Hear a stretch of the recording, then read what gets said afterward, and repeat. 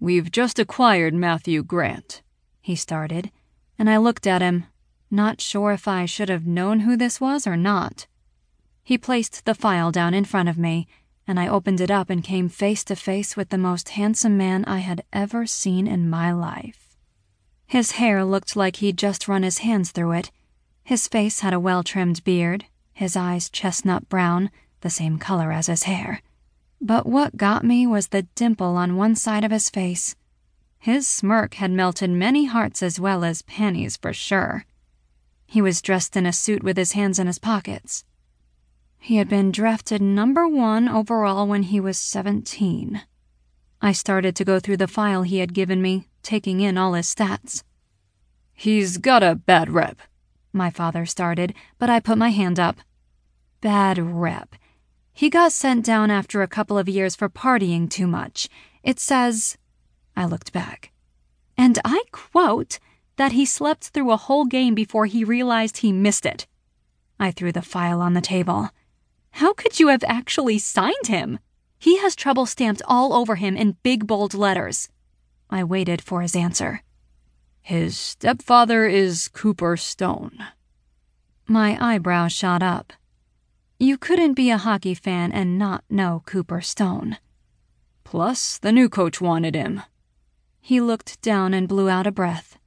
"And I agreed, but only if he would have a chaperone." All the pieces started clicking into play. You are not serious, I asked. You want me to babysit him? "No," he replied. "I want you to make sure he doesn't get into trouble, and all his publicity will be handled by you.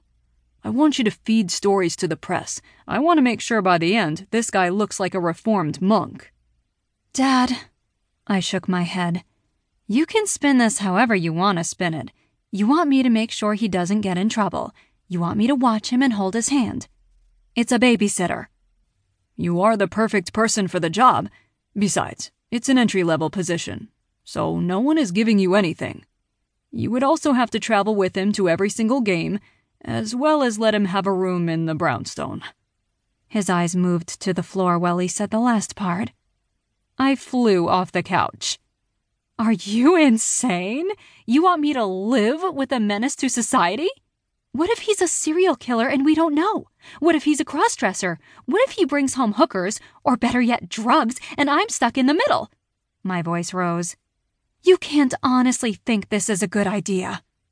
My hands went to my waist while I waited for him to say something, anything, that he agreed this plan was insane. But instead of agreeing with me, he leaned further into the couch and smiled at me. "Honey, you are over-exaggerating. I would never put you in any danger. You know this.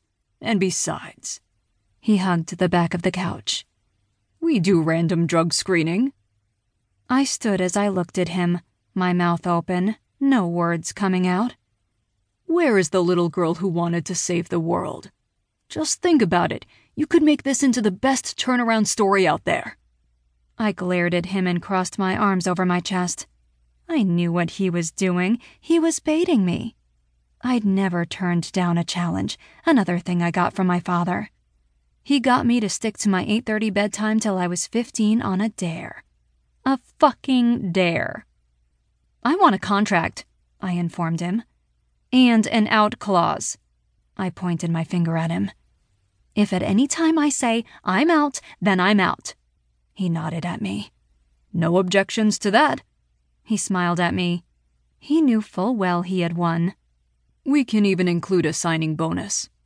He leaned forward as he placed his hands on his knees and smiled. I rolled my eyes at him, and as I was about to tell him to hush his mouth, the knock on the door stopped me.